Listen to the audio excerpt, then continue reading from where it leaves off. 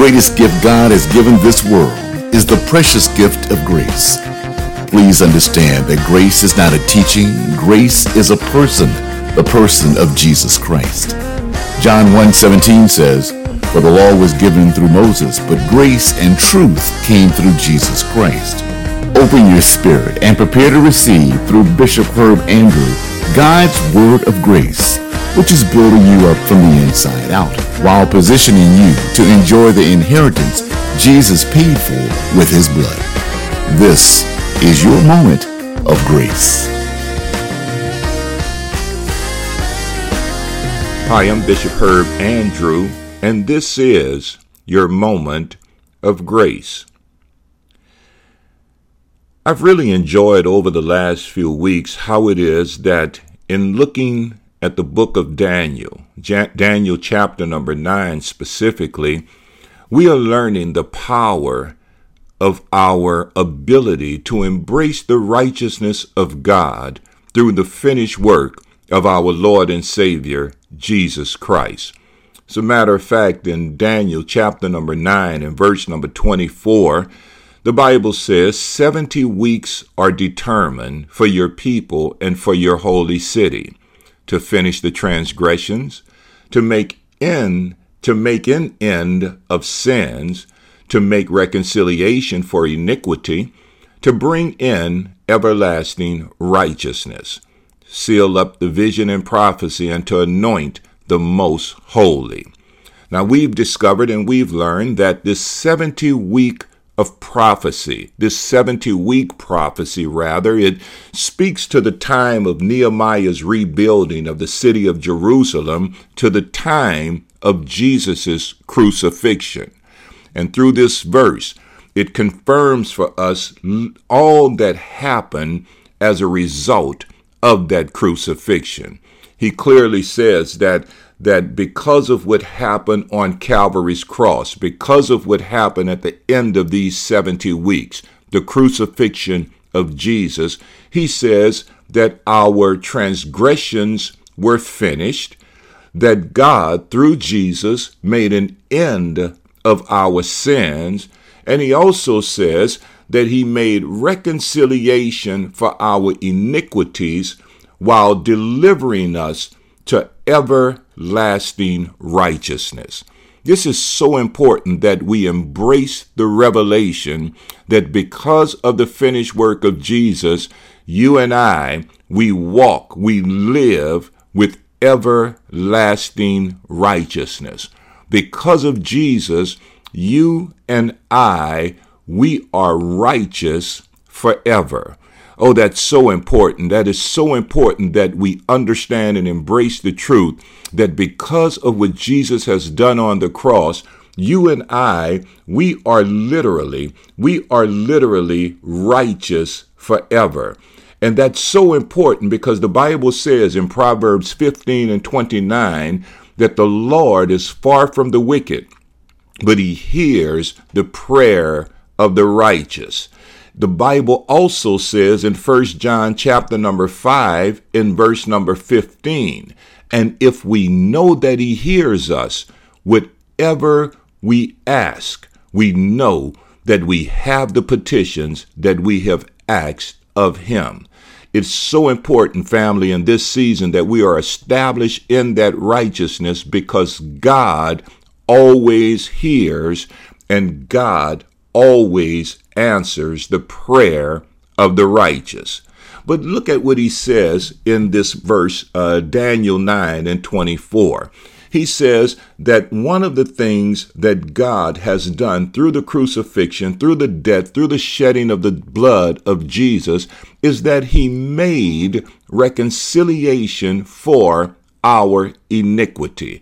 In other words, he made reconciliation for our guilt. Jesus made atonement for all of our guilt. As a matter of fact, when you really study the Bible, you find out that Jesus is literally our guilt offering. I don't have time to deal with that today in Leviticus chapter number 4, but I would advise each of you to read Leviticus chapter number 4, verses 13 and 14, and then verses 22 and 23. And you'll find out and discover that Jesus is our guilt offering. You see, this guilt offering, it served as a form of restitution. It served as a form of payment to the one that was damaged because of our sin. And what God has done is God made reconciliation for our iniquity. He made reconciliation for our guilt through the guilt offering, through the death of Jesus Christ. And it was through this death, through this crucifixion, which ultimately removed the consequences for our lack of perfection, and in turn allowed us to be delivered to everlasting righteousness. But here's the caveat. We must understand in this season as believers that because Jesus' death has provided us with reconciliation for our guilt, God, according to the book of 1 Corinthians, 2 Corinthians, that is, he has in turn given unto us, every single believer, he's given unto us the ministry of reconciliation. Hallelujah. I know oftentimes we are looking for things to do in the kingdom of God, but all of us have a personal ministry.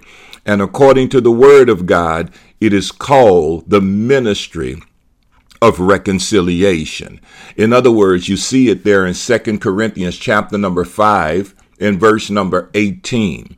The Bible says, "Now all things are of God, who has reconciled us to himself through Jesus Christ, and has given us the ministry of reconciliation." Well, what is that ministry? He tells us in verse 19, that is, that God was in Christ reconciling the world to himself, not imputing their trespasses to them, and has committed to us the word of reconciliation. In other words, God is so faithful in how he operates in our life. Through Jesus Christ, he reconciled us. And because we are reconciled through Jesus Christ, he then gave us the ministry of reconciliation. But the thing that I love about him is that whenever he gives you an assignment, whenever he assigns or places something before you, he also provides everything that you need in order to successfully fulfill that ministry. He gave us the ministry of reconciliation, but then in verse number 19, he also tells us that he's given unto us the word of reconciliation. Hallelujah. He reconciles us through Jesus, and then he gives us the ministry of reconciling others to himself, but then he gives us the word of reconciliation. In other words, I'm going to tell you exactly what you need to say. Look at verse 20. He says, "Now then, we are ambassadors for Christ, as though God were pleading through us. We implore you on Christ's behalf." Here's the message: be reconciled to God. In other words, family, what the Lord is saying to us in this season is that each and every one of us, those of us who have embraced Jesus as our personal Lord and Savior, those of us who have been reconciled to God through the finished work of Jesus, we now have a ministry. We have a ministry of reconciliation. We have the word of reconciliation. We are ambassadors for Christ, and we should be telling individuals to be reconciled to God. What does that mean? Well, what that means and what that is suggesting is that we should be telling the world, come home to God. Come back to your Heavenly Father. We know you did him wrong.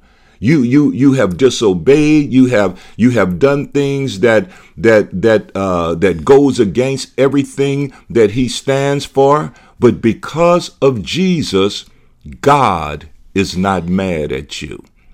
Our message as ambassadors for Christ, we should be letting the world know that because of the finished work, because of the crucifixion of Christ, God, our Heavenly Father, is not angry with you. In other words, we should be saying to them that because of the crucifixion, God has finished your transgression. He has made an end of your sins. He's made reconciliation for your iniquity, and his desire is for you to embrace Jesus and then walk in everlasting righteousness. Not a righteousness that is based upon your right doing, but a righteousness that is based upon your right believing in the finished work of your Lord and Savior, Jesus Christ. Listen, all of us, those of us who are in relationship with Jesus at this very moment, the only reason we are is because God, through Jesus, has reconciled us to himself. But he's also given us a ministry, and that is the ministry of reconciliation. So why don't you walk in that ministry? Why don't you let your family members know? Let your friends know. Let anyone who is willing to listen to you, let them know that regardless of what mistake you have made, Jesus paid it all. All to him we owe. Sin did leave a crimson stain, but his blood washed it white as snow. Let everyone know that because of the finished work of Jesus, you can be reconciled to God. You can come back home. He's not angry. He's not upset. The truth of the matter is, he's put away your transgressions. He's made an end of your sins. And now, hallelujah, he's offering unto you an opportunity to embrace everlasting righteousness through the finished work of our Lord and Savior, Jesus Christ. Hallelujah. Listen, family, listen, this has been such a tremendous month, even as we have looked at and embraced all that Jesus has done, all that he has provided through his crucifixion. Go back and listen to previous episodes. Get this in your spirit so that you can understand that you've been reconciled unto the Father through Jesus Christ, but you also have a ministry of reconciliation, the word of reconciliation, and that ministry and that word is for you to go and let the world know that they now can be reconciled to God, and they can be reconciled because of the finished work of our Lord and Savior, Jesus Christ. God bless you. I know that you've been blessed and will continue to be as we continue to share in this our moment of grace. Be sure to follow us on our social media platforms by subscribing to our Beacon Light of Homer YouTube channel and following us on Beacon Light of Homer Facebook and Instagram pages. Join us for a life-changing word on Sundays at 9 a.m. and 6 p.m. for our Beacon Light of Homer worship experience, or Wednesday on our Grace Reloaded Bible study at 7 p.m. Central Standard Time. Bishop Herb would love to hear from you. Leave your comments and be sure to stay connected by subscribing to this Moment of Grace podcast. If this podcast has been a blessing to you, make sure you share it with your friends and loved ones. Remember, because of his awesome grace, our God is faithful to manifest every blessing and benefit Jesus has paid for through his finished work on the cross of Calvary. Our part is to believe, receive, and enjoy what has already been provided, motivated by His tremendous love. Until next time, this has been your moment of grace. Thank you for sharing on today.